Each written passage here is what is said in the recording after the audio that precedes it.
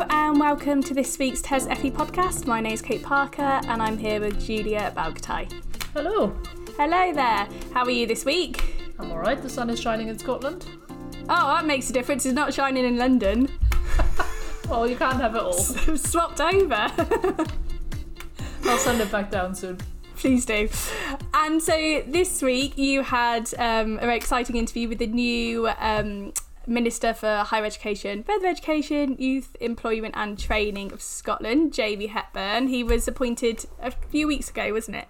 Yeah, it was just after the election in May he took over. So he's not a completely new face to the sector. He was before that responsible for apprenticeships. So the way it worked in Scotland until this latest reshuffle was that there was a separate minister who was in charge of aspects of employment and then apprenticeships, whereas further education and higher education and science sat with Richard Lockhead. So post the election, that has now been brought together, and Jamie Hepburn is now responsible for all aspects of that. So people in the sector will already know a little bit about him, but hopefully the interview will tell them a few things that maybe they didn't know, and also set out sort of some initial ideas of where he sees the FE sector moving to in future. So we've got a little bit of a clip of that for you now. Is sort of particularly vocational education and technical education something that you have a kind of natural interest in? I mean, like most people in Parliament, you haven't come the sort of college. Yeah, I mean, well, candidly, it's something I became more aware of and alert to when I became the Minister for Employability and Training. Now, that's not to say you're not aware of vocational education, vocational training, but the breadth of it is something I think most people aren't aware of. The range of different opportunities through apprenticeships has been the most obvious example of vocational training. Is quite extraordinary, and I think people probably tend to think of it in terms of the traditional trades, which of course are undoubtedly part of that, but you can do it across a whole range of subject matter or career opportunities. Accountancy is one example I think people probably don't conventionally think of that you could do as an apprenticeship, although if you actually look back in the mists of time, it wasn't that uncommon a way of people getting into that industry. So there's a degree of back to the future with these things. But yes, I have a great interest in it. I think it can be a life-changing thing for folk. I've seen that with many apprentices that I've met who, you've got to be cautious as well, because I've met many apprentices that were straight A students, could have gone to university, but decided actually they prefer to go into an apprenticeship. But there's no denying there's also some people who maybe didn't have that great first experience of education whilst at school, who find that form of practical application of training, hands-on skill set that that engages them, and it's been a transformative experience for them. I've seen that many times. Well, that all sounds really interesting, and good luck to Jamie in his new role. And we've also this week published a major report on apprenticeships and young disadvantaged people. The National Foundation for Education Research shared this report with us, and it's nothing we haven't heard before, but I think it is worth highlighting and pressing the point. So they found that the pre-pandemic apprenticeship forms, so things like the 20% off the job training, the level 2 maths and English, the endpoint assessment, and obviously the levy, have all had a detrimental impact on young disadvantaged people and their access to apprenticeships. And obviously we know that during the past 2 years, apprenticeships have been particularly disadvantaged by the pandemic, and they show data that shows that of those disadvantaged by the pandemic, it's the young disadvantaged learners that have been affected the most. They call for a number of recommendations, And we have got a little clip for you here with Jenna Julius, who is the senior economist at NFER, and she authored a report and she has some really fascinating insights. So here she is. So Jenna, do you want to just start us off and tell us why did you conduct the research in this area and what did you find? So we know that young people, particularly those from the most disadvantaged backgrounds, have been particularly impacted by the pandemic, whether they've been in education or in employment. So apprenticeships, which are paid jobs incorporating both on and off the job training, are a key way in which we can support young people to enter into the labour market and progress into their careers. Despite this, even before the pandemic hit, we saw that there had been a substantial decline in the number of apprenticeships started by young people following a number of reforms to the apprenticeship system, particularly in 2016-17. And we know that this trend has only been accelerated as a result of the COVID-19 pandemic. So our research looked to understand the impact of these recent reforms, both before and during the COVID-19 pandemic, to understand which groups have been impacted and what this means for the recovery of apprenticeship opportunities as we begin to emerge from the pandemic, in order to make sure that as the economy recovers, there are opportunities for young people. We found that in the pre-pandemic period, while apprenticeship starts were declining across the board, young people and those from the disadvantaged backgrounds were most affected by recent apprenticeship reforms. So to illustrate this, we know that the number of apprenticeships started in the 20% most deprived areas fell by 30% compared to just 3% in the 20% least deprived areas.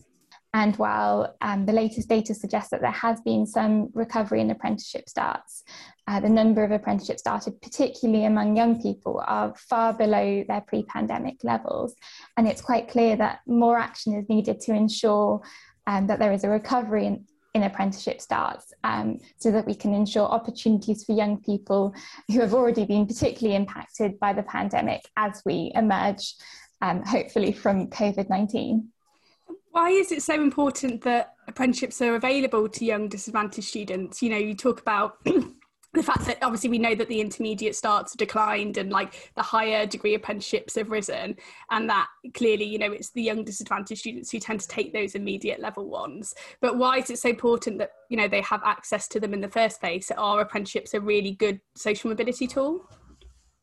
Yes, they are. So for one thing, apprenticeships are associated with really strong labour market returns. So a recent Social Mobility Commission study found that disadvantaged young people doing intermediate level apprenticeships earn on average 10% more by age 28 compared to a young person doing a comparable level qualification.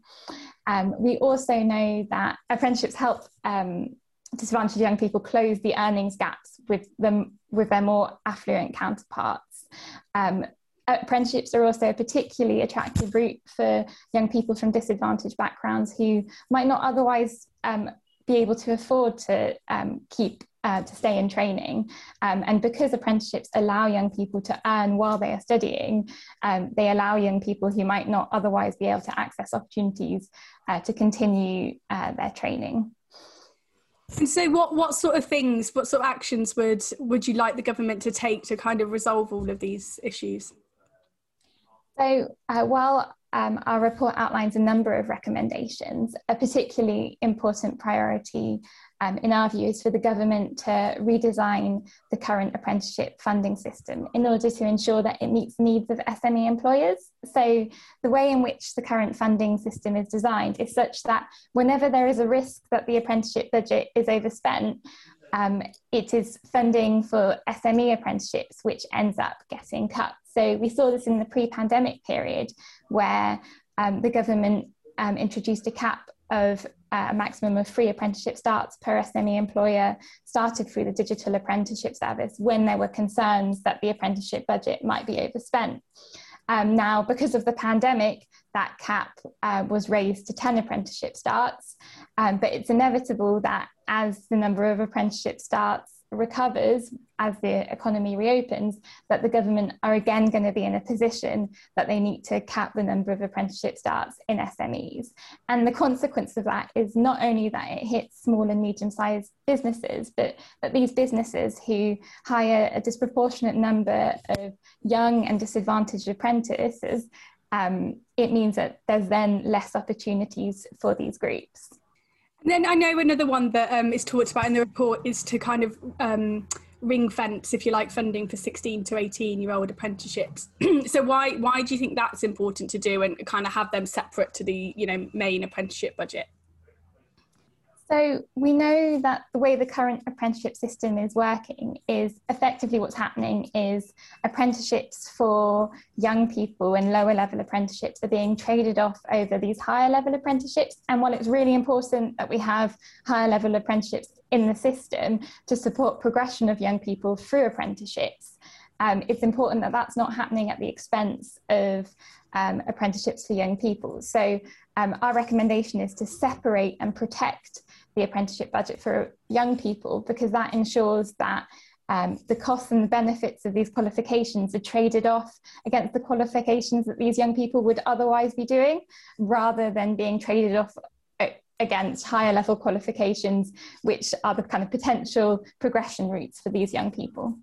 We've tried to focus on things that wouldn't come with a large price tag. So revisiting how the apprenticeship funding system is working for SMEs is a way in which we could support more apprenticeship opportunities in SMEs and for young people without potentially the costs of, say, Robert Halfon's suggestion of funding the wage costs of apprentices and SMEs, which, while would have the kind of similar effects, would obviously be much more expensive. It will be interesting to see whether the government, sits up and pays attention to this. They do seem to be more active on FE and skills now, don't they? Yeah, and I think they're aware that there is a real issue with apprenticeships and take-up of apprenticeships, and how it has become sort of very much focused on a specific group of society that is benefiting from apprenticeships, whereas those that maybe would in the end benefit the most, the young disadvantaged who don't have 15 other routes open to them at this point and would really also benefit from earning while they're learning, very often are excluded from this at this point. And so I think there is an awareness of that. The question is, with everything else going on, how much of a focus is this going to be over the coming months? And also what changes can and should be made to improve this. I mean, we heard at ALP conference not long ago, calls from people saying, please don't start again from scratch. Please give this time to embed a bit. That changes are needed, more flexibility is needed.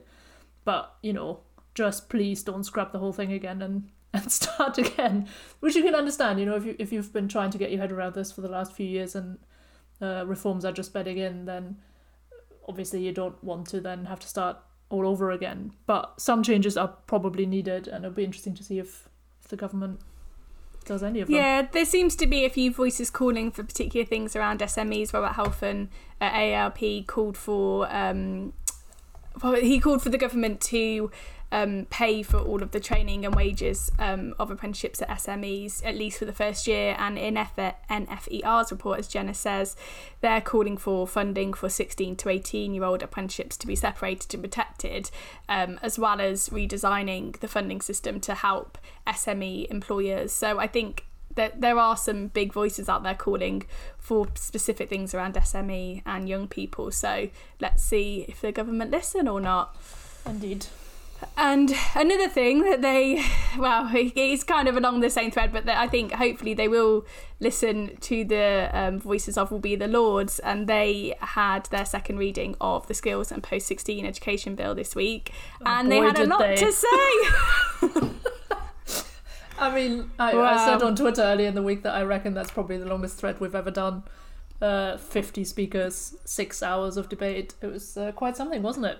Oh, and it's just, I mean, I've obviously only been covering FE for 2 years, but I remember there being a similar debate, I think that George Ryan at the time covered, and he was saying, I think that must have been, I think it was like 4 hours or something, and he was saying, this is amazing, this is the most amount of speakers ever, FE's really, being debated, and now, like 2 years later, and it's even longer and there's even more people speaking on it. So that's really good. I think it's good that so many want to share their opinions. And it was, and you know, they had opinions. And this is maybe an obvious thing to say, but they actually really all made points. You know, they had things to say. People were being reined in for speaking longer than I think the 6 minutes that they were allocated. There were some really good interventions being made. Lots of amendments being talked about already that people are keen to make to the bill. It was also quite clear, I think, that some of the big sector organisations had quite extensively briefed peers beforehand. You know, the likes of AOC, FAB were mentioned a few times. So I think a lot of work had been done in the background to make sure that the Lords knew what points to make, but there was certainly no shortage of opinions, and it'll be really interesting to see what amendments to the bill are made as it moves now into committee stages. Yeah, and you know, they talked about all sorts of things, but I think some of the key, well, I would say the two most common things that came up were the adult maintenance support, many of them saying that it's great with a lifelong learning loan entitlement, but if you don't give adults the maintenance loan to go alongside that, many of them will be shut out, and the rules about universal credit are kind of tied into there, many calling for reform on that, which we know AOC did a few weeks ago. And then also stuff around the lifetime skills guarantee, saying, you know, not only does it not include courses on the creative arts, which Jo Johnson raised, but also that it means that for adults that are level 2 or lower, they can't access this. And they were I would say actually adult education was probably the most common thing that came up again and again and again in their concerns. Yeah, I think there were those. I think that those were definitely the sort of big common themes, and then, you know, the kind of big hitters on adult education. You know, Lord Blunkett being one of them. You know, you would expect him to make those points, but there were some others that, you know, you hear from less commonly that were also really strong on the support that adults need to return to learning later on in life. Yeah, and so we've got a clip here for you from Baroness Burbridge, who introduced the bill. So she is the Parliamentary Under Secretary of State for the Department of Education, and this is her at the very beginning setting out what's in the bill and what the government wants to do. Hybrid sitting of the House will now resume. I ask members to respect social distancing. Second reading of the Skill and Post-16 Education Bill. I call Baroness Burbridge. My Lords, I'd first like to thank noble lords who contributed to the debate following Her Majesty's gracious speech when we first discussed this bill. I'd also like to thank noble lords who attended recent briefing with departmental ministers. And for the benefit of noble lords contributing remotely, I would like to note that the Parliamentary Under Secretary of State for Apprenticeships and Skills is physically present with us in the chamber today. I also look forward to hearing the maiden speech of the noble Lady Baroness Black of Stroom, and I do say that it's wonderful to see the priority given to the bill by the noble Lady Wilcox, who's speaking today as it is her birthday. I'm glad to see there is a common desire to look at skills reform and further education, and I'm looking forward to the debate we shall share, and I welcome the scrutiny that the bill will be placed under. We can all agree that skills and post-16 education needs its moment in the spotlight, both here in Parliament and in communities across the country. We talk about the forgotten 50% of people who don't go to university. Well, today we are giving this policy and the people it affects the attention they deserve. We can see today the vast challenges facing the nation. COVID-19 has significantly impacted the economy and shown us how urgently we need a resilient, highly skilled workforce. We all see the clock ticking towards 2050 when we have committed to reaching net zero carbon emissions, and we are all well aware of our need to succeed as an independent trading nation following our departure from the European Union. This is also the perfect opportunity to think about what constitutes our nation. Is it one big city or a couple of big cities? No, it is a diverse set of communities, families and individuals with different ambitions and potential. This means we need to match opportunities with the talent that we know can be found across the country. We need to ensure that people can succeed without feeling like they have to move to one of the big cities. This past year's extraordinary transition to flexible working for many has only proved this further. So we have a duty to make sure that the skills provision that is offered in people's hometowns meets their needs and ambitions and that of employers. so everyone has the opportunity to realise their full potential and find success wherever they live and whatever their background. My Lords, the evidence is clear. We have a problem in the balance of education. Only 4% of young people achieve a qualification at higher technical level by the age of 25, compared to a third who get a degree or above. And yet 34% of working-age graduates are not in high-skilled employment. No wonder more parents would now prefer their child to gain a vocational qualification than a degree. University is a great option for some, but it isn't the best option for everyone, and it shouldn't be seen as the only pathway to success. My honourable friend, the Parliamentary Under-Secretary of State for Apprenticeship and Skills, often tells me how inspired she is when she hears from learners on her many visits to colleges and further education institutions. People who have found their vocation and their way of success through technical education. Philip August's 2018 review of post-18 education and funding made the call for parity of esteem between further and higher education. And I want to take this moment to offer my congratulations for his recent knighthood in the Queen's Birthday Honours List. The review set out the case very clearly for genuine choice for everyone beyond the fantastic opportunities offered through our world-class university system.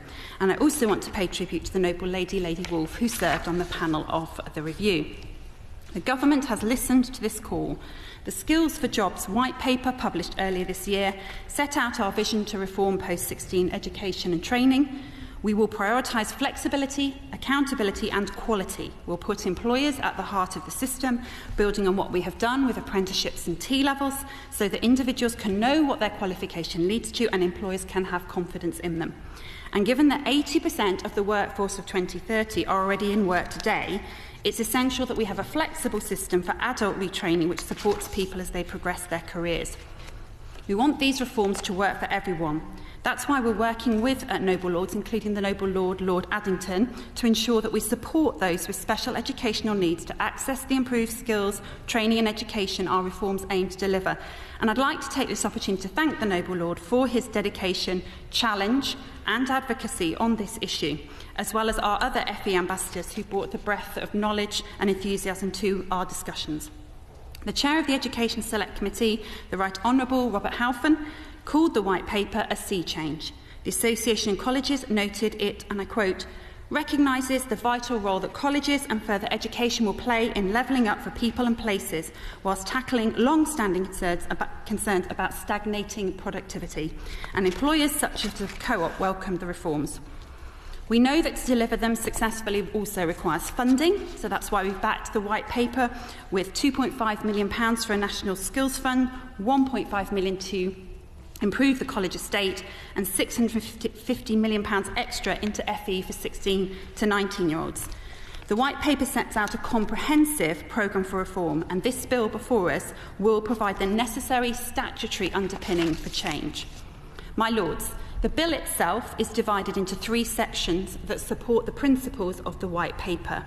First, it aims to provide a framework for ensuring that skills and post-16 education lead people towards a great job. That's why we're creating a statutory underpinning for local skills improvement plans, which we will shortly be trailblazing in some local areas. By putting employers and their representative bodies at the heart of the post-16 skills system, we're focusing on meeting local skills gaps and prioritising training in growth sectors. This will ensure employers have the skills they need to drive growth in local areas, will support opportunities for learners to get good jobs, and it will help the existing workforce to retrain. This will help us get rid of the idea that career success can only be found in a big city. Relevant providers will need to have regard to these plans when considering their technical education and training offer. These changes will also be supported by a new duty on further education institutions to review their provision to ensure it meets local needs. In addition, the bill supports the provision of the advanced technical and higher education skills the country needs by creating a strong link to employer-led standards. The bill will reform the technical education system so that it is high quality, stable and coherent. It does this by giving the Institute of Apprenticeships and Technical Education, IFATE, powers to approve new categories of technical qualifications, simplifying a system where there are currently over 12,000 qualifications. The bill also gives a statutory footing to a collaborative relationship between the Institute and Ofqual. Perhaps, my lords, the major plank of the bill is that it supports the introduction of the lifelong loan entitlement as part of a flexible lifetime skills guarantee. This measure, which will be rolled out from 2025, will give all adults access to the equivalent of 4 years of student loans for higher level study at levels 4 to 6. The loans will be available to be used flexibly, full-time or part-time, for modules of full qualifications, for provisions in colleges or universities. At the moment, maximum amounts for funding are set in relation to the academic year. The bill will make clear that maximum loan amounts can be set in other ways. The government will consult on the details of the lifelong loan entitlement, including on how best to support students with living costs of studies and whether equivalent and lower qualifications restrictions should be amended to support retraining and stimulate provision. The ambition is to replace the 2 existing systems that offer government finance loans to learners studying at levels 4 to 6 with a single LLE system. These 2 existing systems are, of course, the Higher Education Student Finance and the Advanced Learner Loans, which provide funding for different types of courses. The lifelong loan entitlement aims to create a simpler and clearer system, but it will require extensive operational changes to the student finance system and the types of course available, which is why it will be rolled out from 2025. But it is the step change in the system that will provide people the opportunity to upskill, retrain and reskill, providing the alternative to the notion that a standard 3-year degree is the only route to success, giving people the flexibility to change their future.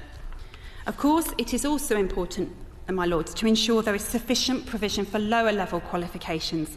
That is why, separate to this bill, the government's adult education budget will continue to fully fund courses in English and maths up to and including level 2 for adults who haven't previously attained a GCSE C or in New Currency 4. The National Skills Fund funds adults to complete their first level 3 qualification alongside the new skills boot camps. These reforms mean very little if education or training provision is not of the highest quality. That's why the second part of the bill proposes powers to make regulations to improve and secure the quality of FE initial teacher training by shaping the market for that provision. But this power will only be used if these improvements cannot be achieved through working collaboratively with the sector. The bill will also make clear that the Office for Students has the ability to make assessments by reference to absolute student outcomes. This will give confidence that the same standard can be applied across all higher education providers and for all students, whilst continuing to take into account the context and individual circumstances. My lords, the third part of the bill aims to ensure that there are sufficient protections in place for learners.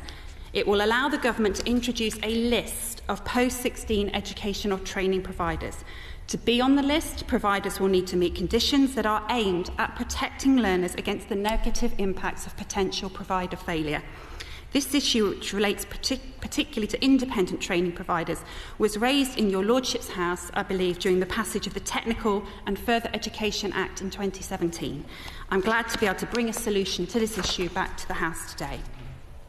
This section of the bill also gives powers to the Secretary of State, who has now taken his place on the steps of the throne as I began, to intervene in the statutory further education sector where local needs are not being met, or to direct mergers or structural change where that is the best way to secure improvement.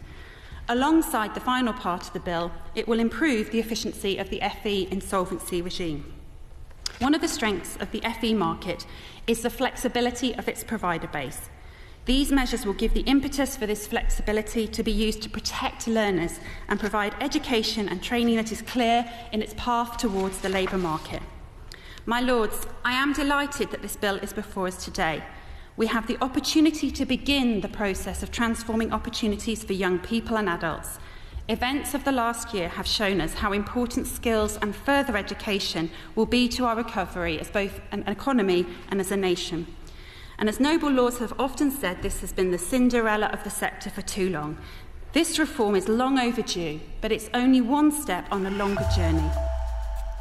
And if you do want to catch up on the full debate, then you can. It's on parliament.tv. So if you've got a spare 6 hours, why not this weekend go and spend your time watching that? Well, if the weather stays bad in London, that might not be a bad way to spend a Saturday. If you don't want to do that, however, you can just spare a few minutes and read Kate and my excellent summary of the same debate, which has a sort of key quote from every single one of the peers that spoke.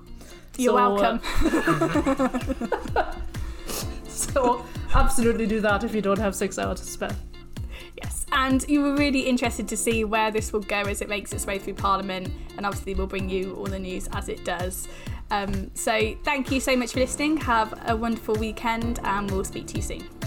Speak to you soon.